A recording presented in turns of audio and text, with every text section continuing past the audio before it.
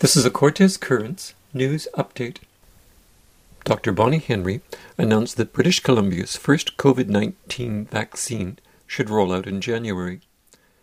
As vaccines become available, they will become our first step to protect people who are most at risk from severe illness and from death, and to protect our healthcare system. We know that we will have limited amounts at first, so we won't be able to broadly achieve what we've been calling community immunity or herd immunity right off the bat, but that will come.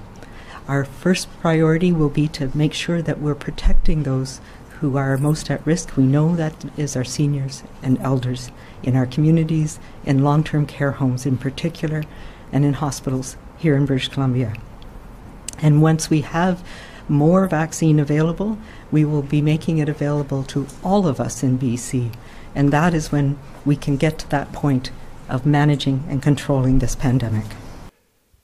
The supply of vaccines should increase by April, and by the end of the year, anyone in the province who wants a vaccine should be able to get it. Good news from the Klahoose village on Cortes Island, where Chief Kevin Pesey reports there are currently no active cases of COVID here on the reserve. 3 cases are recovered. All symptomatic testing came back negative. This is a big relief. However, we are not letting our guard down, as we are not out of the woods just yet. We are still going to be on lockdown until December 7th. Lockdown includes the ability for our Emergency Operations Centre team being able to leave the reserve for essential or emergency purposes. Look out for further updates, and thanks again for those who have been supporting us. There are too many to name right now. Emote.